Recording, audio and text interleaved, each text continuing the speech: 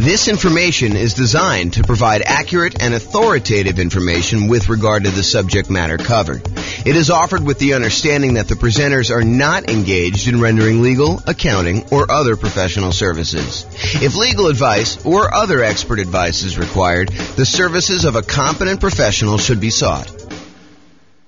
Welcome to the San Francisco Real Estate Investing and Real Estate Financial Planning Podcast.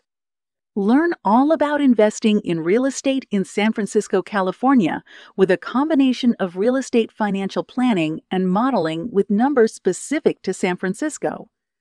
Plus, syndicated, more generalized recordings of live and pre-recorded real estate investing classes.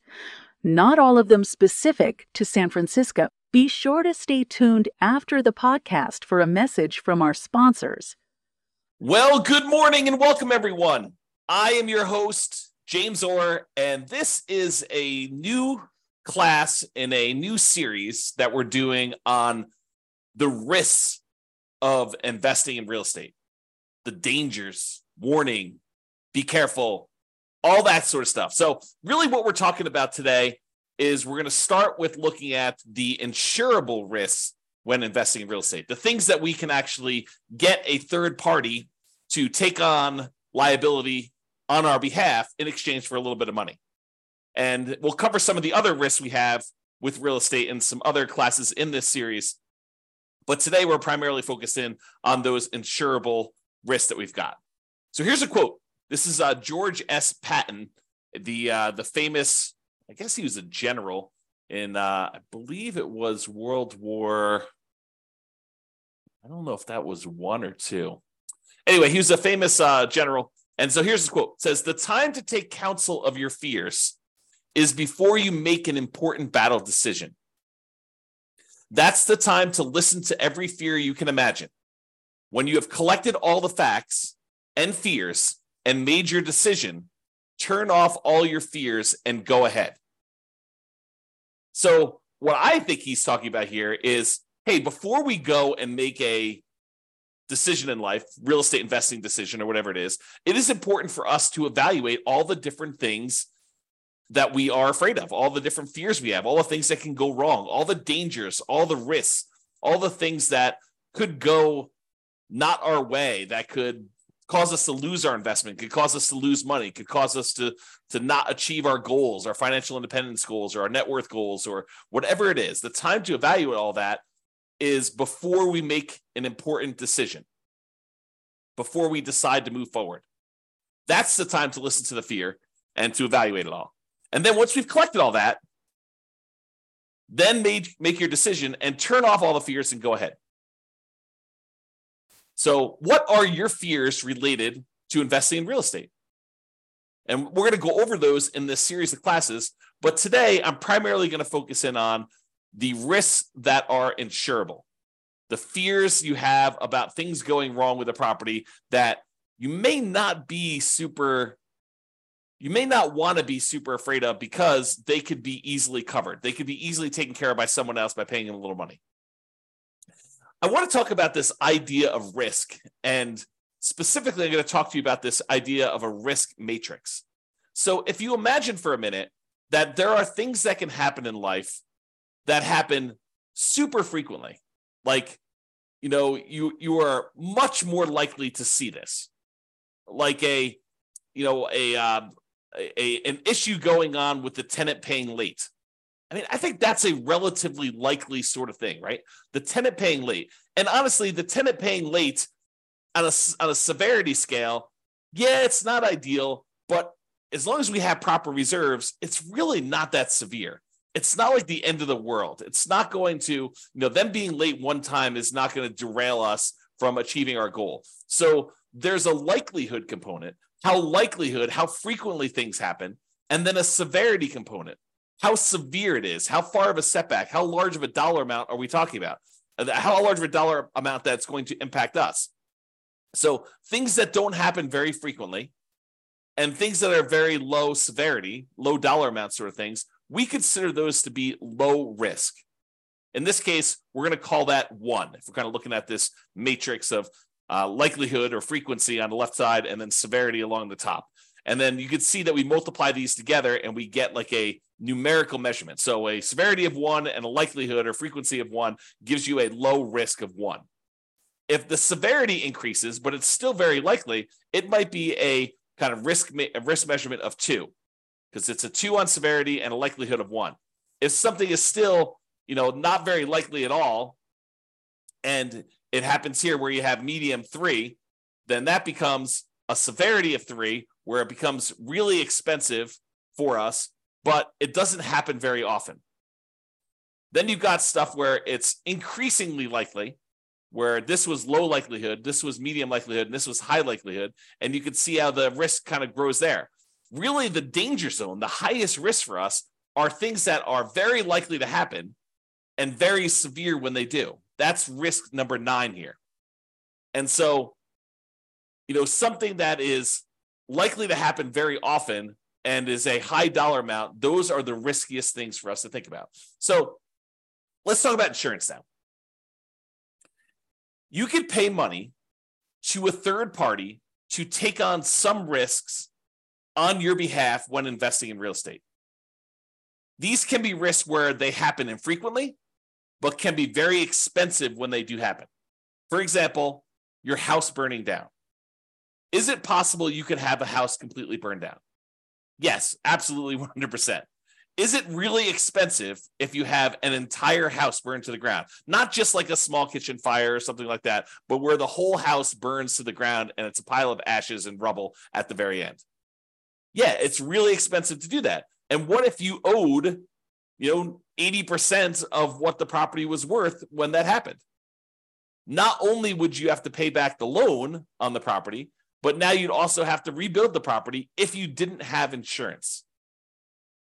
But there are companies, insurance companies, who are willing to accept your payments to protect you in case that unlikely event happens and you have a catastrophic loss, or if you even have a small loss, right? They'll cover small fires, but they'll also cover these large fires. And the way that they can do that is they can look at the overall risk profile of what are the chances of a house burning down? And they can look at that across lots and lots and lots of properties. For you, if you were looking at this, you might say to yourself, okay, look, I got one property. If this thing burns down, that's going to be really ugly for me. Yeah, it's a low probability thing, but if it happens, it's going to cost me hundreds of thousands of dollars to replace this thing. So you have something that is not likely to happen, but if it does happen to you, it's catastrophic. Or what you could do is you could say, look, I'm going to pay this third-party insurance company, and they're going to have, hundreds or thousands of other people paying into this pile of money as well. They're going to take off some profit for running the business of the insurance business, to pay the salespeople in order to sell the insurance, to pay people to kind of manage and oversee the administration of the insurance policies, and then to pay, people to process claims and to, in some cases, fight claims if they think that there's fraud going on or questionable activities. So they're going to have all those operating costs that they're going to take out of there. But then they have a pool of money where if one of the hundreds or thousands of people that they're collecting money from have a fire, some unfrequent events, they can take that big pool of money that everyone is paying into, and they could actually pay to have that property replaced. And because each individual's person's chance of having a fire is really, really low, but over 1,000 properties, it is a higher chance that there is going to be a fire on one of those 1,000 properties, they are likely to pay out a bunch of money on that thing. And that's how that works. Okay. So getting back to insurance. So it's not likely to happen if it happens infrequently, but if it does happen, it's really, really ugly, like that fire. But for a small fee, you can pay someone else to aggregate this risk, as we described with the insurance company. So for a relatively small fee, they can insure you against loss and make a profit, because it's not just about them covering your loss. They have to be in business to make money to pay the people that work for the insurance company to do that. Now, if you had a large enough number of properties yourself, you could technically self-insure, right? Or you could self-insure with one property, but it may not be prudent for you to do so. But imagine for a minute that instead of the insurance company collecting premiums from 1,000 different people, because they have 1,000 different properties spread out across a different city or different state or different country, so they have some risk where it's not going to be like, a forest fire where all the houses in a certain area get burned down. It's not like you've got 1,000 units all in one spot. But if you had all your properties geographically diversified, you could choose, instead of paying the premium on 1,000 different properties to insurance company, you can say, look, the economics now say that for 1,000 different properties I have, I could take the money that I would have paid otherwise to this insurance company. I could set it aside so that when I do have a fire on one of my 1,000 properties, I will have money set aside to be able to do to protect myself and to rebuild the property in case there is a fire. So you could self-insure. Now, I'm ignoring for a moment here that if you get a loan on the property, the lender is going to require that you provide proof of third-party insurance. In most cases, they will not allow you to self-insure. And I'm ignoring that fact. But if you have all these properties free and clear, if you have 1,000 properties free and clear, you could choose to self-insure. You could choose to be the one that sets aside all the money that you would have otherwise been paying for a premium, and then use that when you have fires in your properties or other events. I mean, we're using fire as an example here. Okay. So that is the idea. Instead of doing it and saving the money yourself, which you should be doing even if you decide not to pay a third-party insurance company. It's not like you save all that money. You save some of it. You save some of the profit that you'd otherwise be paying the insurance company. But then you have to take on that role.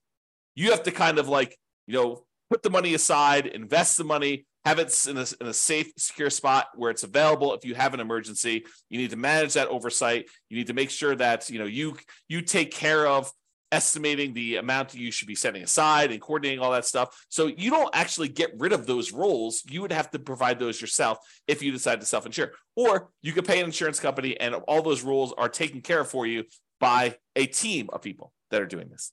Okay? There we go. So let's talk about what the insurable risks are. So these are the most common insured risks. We mentioned one already, the risk of fire. So some people are concerned, what happens if I buy a rental property and the house burns down?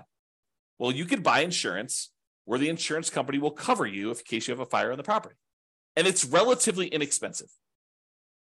For the fact that you could have to replace a, $400,000 property, you might be able to get fire insurance for, $1,200 a year. It's going to vary a little bit depending on market and what else they're covering and things like that. But they can insure you in case your entire property burns down for about $1,200 a year. The chance of it happening is low, but when it does happen, the chance of a large payout is definitely there. They could have to spend, more than the amount of money than they collected in order to deal with your fire. Similarly, lightning damage. That's another commonly insured one where they will cover damage caused by lightning. Or another commonly insured one is hail damage, where you have hail coming down and it damages your roof, it reduces the lifespan of your roof, or damages the paint, or breaks windows, or breaks plastic, or damages wood on your property. You can have severe hail damage, and you can have that covered by an insurance company. Insurance companies will often also cover theft. So someone stealing something from your house, taking something off of your house, or, cutting your air conditioning unit and actually walking away with it. They can cover things like that where you will be covered for those sort of things. So if you're concerned about, what if someone comes and steals my air conditioning unit, you can get insurance for that. And the point I think I'm trying to make with some of these insured ones are, there are legit things to be concerned about when you invest in, honestly, with anything. In life, there's risk, right? So there are true risks, and no matter what we do, we choose to take on additional risks when we invest in real estate, just like we would choose to take on additional risk if we took our money and invested in stocks or bonds or crypto or Beanie Babies, or decided to start a business, or we hid the money under a mattress. Like, everything we do has some type of associated risk.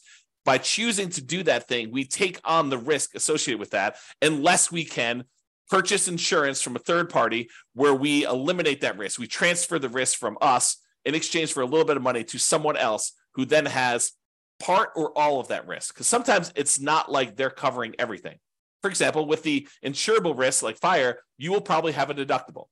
There's going to be part of it that you need to pay out that is your responsibility as part of the insurance claim. And then the insurance company will pay the rest up to certain limitations as outlined in your policy. Okay. So, for example, theft is another one where they will cover things like that. They may also cover vandalism. And vandalism is an interesting one because I think we a lot of times we'll think of vandalism like, someone spray painting a fence or, someone spray painting a garage door or damage to a car on the property or something like that. But sometimes vandalism can be things like people deliberately smoking meth in a property or cooking meth in a property. I think depending on how the policy reads, and you'll want to definitely talk to your insurance agent to understand what is covered and what is not covered, but that may be considered an act of vandalism. Okay, so realize that may be a weird one for you, but it could be something that's covered. Personal injury. What if someone gets injured on your property?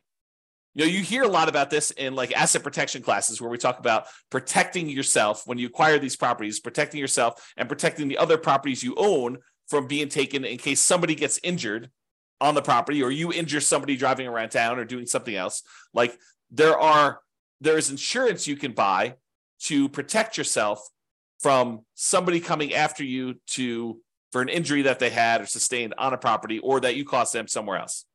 So personal injury.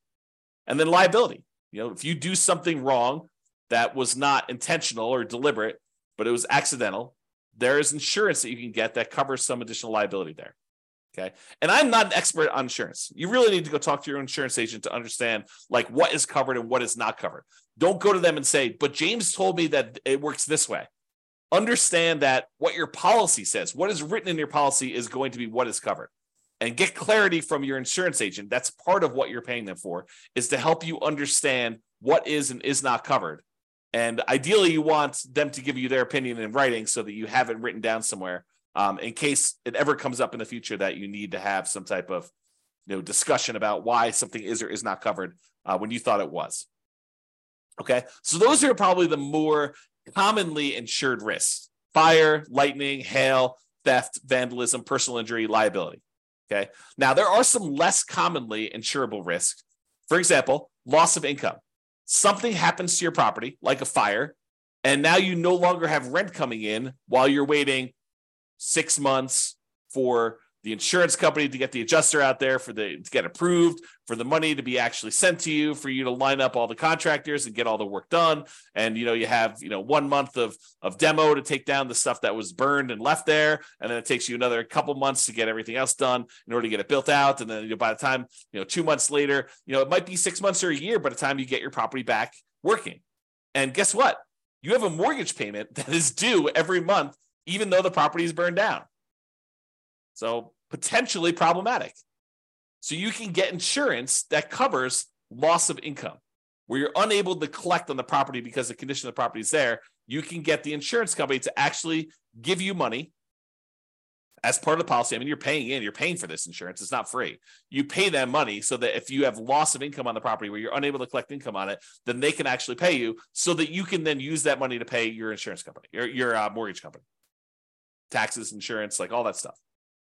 Okay, so loss of income is a type of insurance, not as common as fire policy, but many landlord policies do include this. So ask your insurance agent about it. Make sure that if it's something you want to pay extra for, that you can get it. And we've been talking a lot about the idea of improving cash flow and increasing cash flow on rental properties. And the issue I think we have for a lot of folks is that some of these things you are deliberately choosing to have lower cash flow. You're voluntarily increasing your expenses by getting more and better insurance coverage so that should something happen, your cash flow is saved, right? Because if you decide not to get insurance for loss of income and then something does happen on your property, you could have 6 months of zero rent coming in. That would be really ugly on cash flow. So instead of doing that, maybe we choose to pay, I don't know how much it is, but maybe it's $20 or $25 more per month to have this loss of income coverage on our insurance policy. I have no idea what the number is, right? Because I don't actually handle my insurance. Tammy does.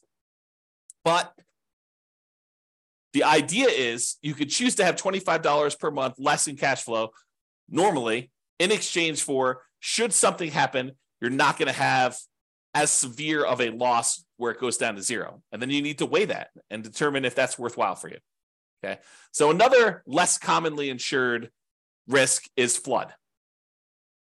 If a property is in a flood zone, the lender will often pull a flood certification to find out if it isn't a flood zone. And if it is, they may require you to have flood insurance in order to protect them in case there is a flood in that particular property. But you can voluntarily choose to get flood insurance as well. It's not that if the lender doesn't require it, I don't need flood insurance. That's not true. Just because your property isn't in a, federally recognized flood zone, I'm using that in quotes, right? Like it shows up on the map as a, 100-year flood zone or 500-year flood zone or whatever the numbers are. Again, talk to your lender if you need to understand the details, because I just understand the general idea. But if you were in a flood zone, the lender may require it, but it doesn't necessarily mean just because you're not in the flood zone that you can't have flooding.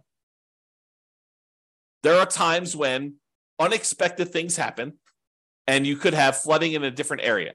And flooding is not always defined in a way that you might think. It could be water running horizontally in some form or another. So, imagine you have something happen to a house next door and, it over time kind of like has this major problem. And then there's a massive release of water from that thing, like a pool or something. And then that pool actually floods into your yard and there's horizontally moving water. That could be considered flood. You'd have to read the definition and understand what is covered and what is not covered. It's not necessarily water from a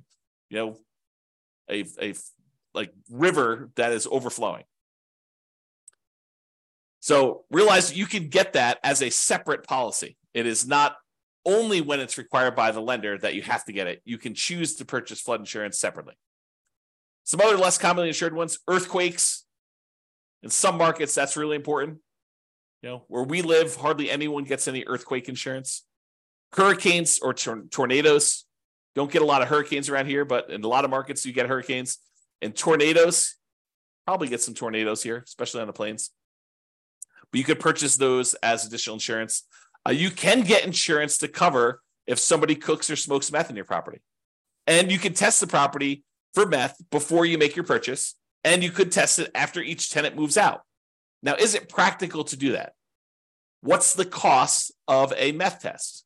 To get an industrial hygienist in there in order to test to see if there's meth showing up in the property. I don't know.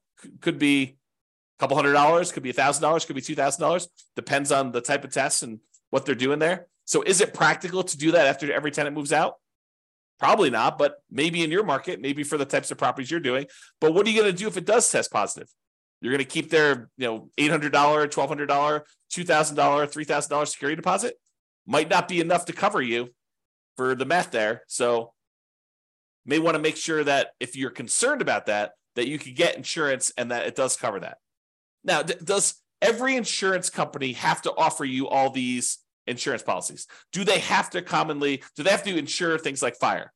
No, but I think most of them will. Do they all have to cover things like meth? No. Can you possibly purchase additional coverage for things like meth? Yes. Might you need to go to a additional third-party insurance company to get that additional coverage for meth? Maybe. And you can get the last of the less commonly insured things are rent guarantees. So you can purchase, if you're paranoid, you're like, look, I want to invest in real estate, but I'm really, really nervous that my tenant is not going to pay rent. That they're going to lose their job and they're going to be unable to pay. You can technically go purchase rent guarantee insurance, where it guarantees you rent if the tenant doesn't pay. So you can go and do that. You can purchase that. It comes at a cost. So realize that there'll be a fee for doing that. So you're going to give up cash flow elsewhere in exchange for having that rent guarantee. I think a lot of landlords, a lot of real estate investors will choose to forego rent guarantee insurance and instead decide to set aside some money, mentally or otherwise, in the form of reserves in case a tenant doesn't pay rent. But you can get that insurance. All right, let's do a brief discussion on deductible size. First, let's talk about what a deductible is. A deductible is the amount of money you're responsible for before the insurance kicks in. So let's say your deductible on hail damage is $2,000. Basically, if there's less than $2,000 worth of hail damage, you're paying that claim. So you make a claim with your insurance company, they send an adjuster out, they say, look, the total amount of damage is $1,800, your deductible is $2,000, so you're responsible for this $1,800. Okay. And you pay a certain dollar amount for the insurance and that deductible amount. If you decide, look, I want to have a $500 deductible, they'll say, sure, we'll allow you to do a $500 deductible, but then the insurance cost, the amount of the premiums you're going to pay in order to get that insurance will be higher than someone with a $2,000 deductible. Or you could say, look, I want a $10,000 deductible. I will cover everything up to the first $10K, but after that, I want you to come in. The insurance company say, that sounds great because we're much more likely to see these small amount claims. So if you want to do one where you pay the first $10,000 and then we only cover after that, we will let the premium be much lower. You will have to pay in less in premium in order to do that. So it's this balancing act between how much you willingly have as a deductible versus how much you're paying on premium and how much that's impacting cash flow. And they both impact cash flow, right? Because if you have a small claim, let's say it's that $1,800 worth of hail damage, if you have to pay that $1,800 out because you set your deductible at $2,000, well, now that $1,800 is an expense, so you've reduced your cash flow by that. But maybe in order to reduce your deductible to $1,000, it costs you, $30 a month in order to have that lower deductible with your current insurance coverage. So you choose to have $30 per month, less cash flow, or at some point you might have to pay that $1,800, or that's really the difference. If it went down to $500, be $1,300 difference or whatever it was. Okay. So if your risk tolerance is very, very low, you could choose to keep your insurance deductible very, very low. You could say, look, I don't want any surprises. I want my deductible to be $500. And if something is less than $500, I'll take care of that. But if it's over $500, then I want to make a claim and I want the insurance company to pay for that, anything over the $500 costs. Okay. So then if you have a claim, you need to come out of pocket very little. However, your insurance premium will be much higher, which will impact your cash flow. And if you're making lots of claims, you will have higher premiums and may not have as many choices for insurance companies if they opt not to renew you or decline you for coverage because of the number of claims and the types of claims you're making, right? The insurance company is in the business of making money. And if they find out that you as a person are making a lot more claims than the other people that they're selling policies for, they may choose to say, okay, we're just choosing not to renew you. We're going to not give you coverage anymore because you are a statistical anomaly. We lose money on you.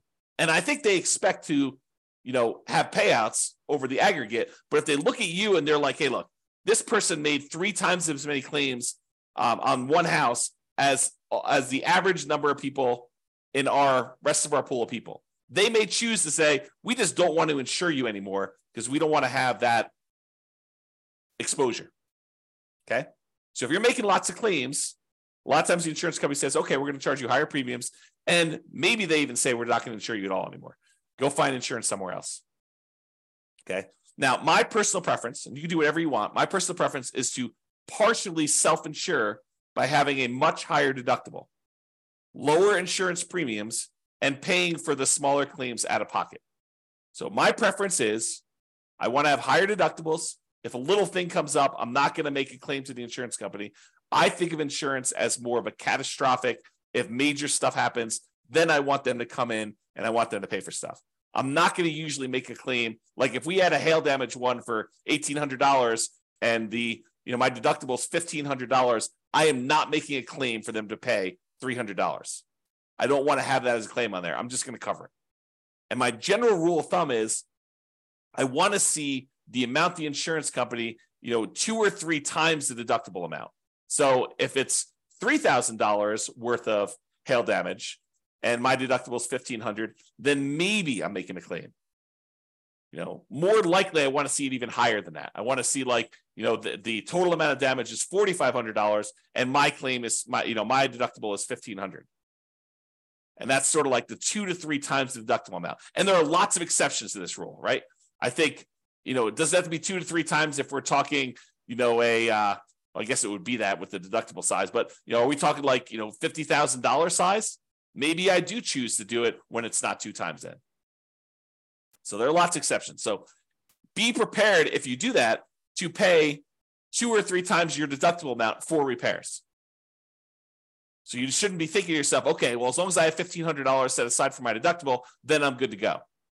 There's some people that think, the amount that they should have in reserves is related to the size of the deductible on the property. I don't think that's true because these are not the only risks you have.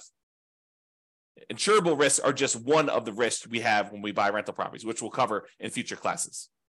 Okay, so that's it. That's the discussion on insurable risks when investing in real estate. So in conclusion, life has risks. We have risks we face every day. Getting up, driving in the car, going on the subway, walking around, eating certain foods, being in relationships with other humans. Like there are risks in everything that we do.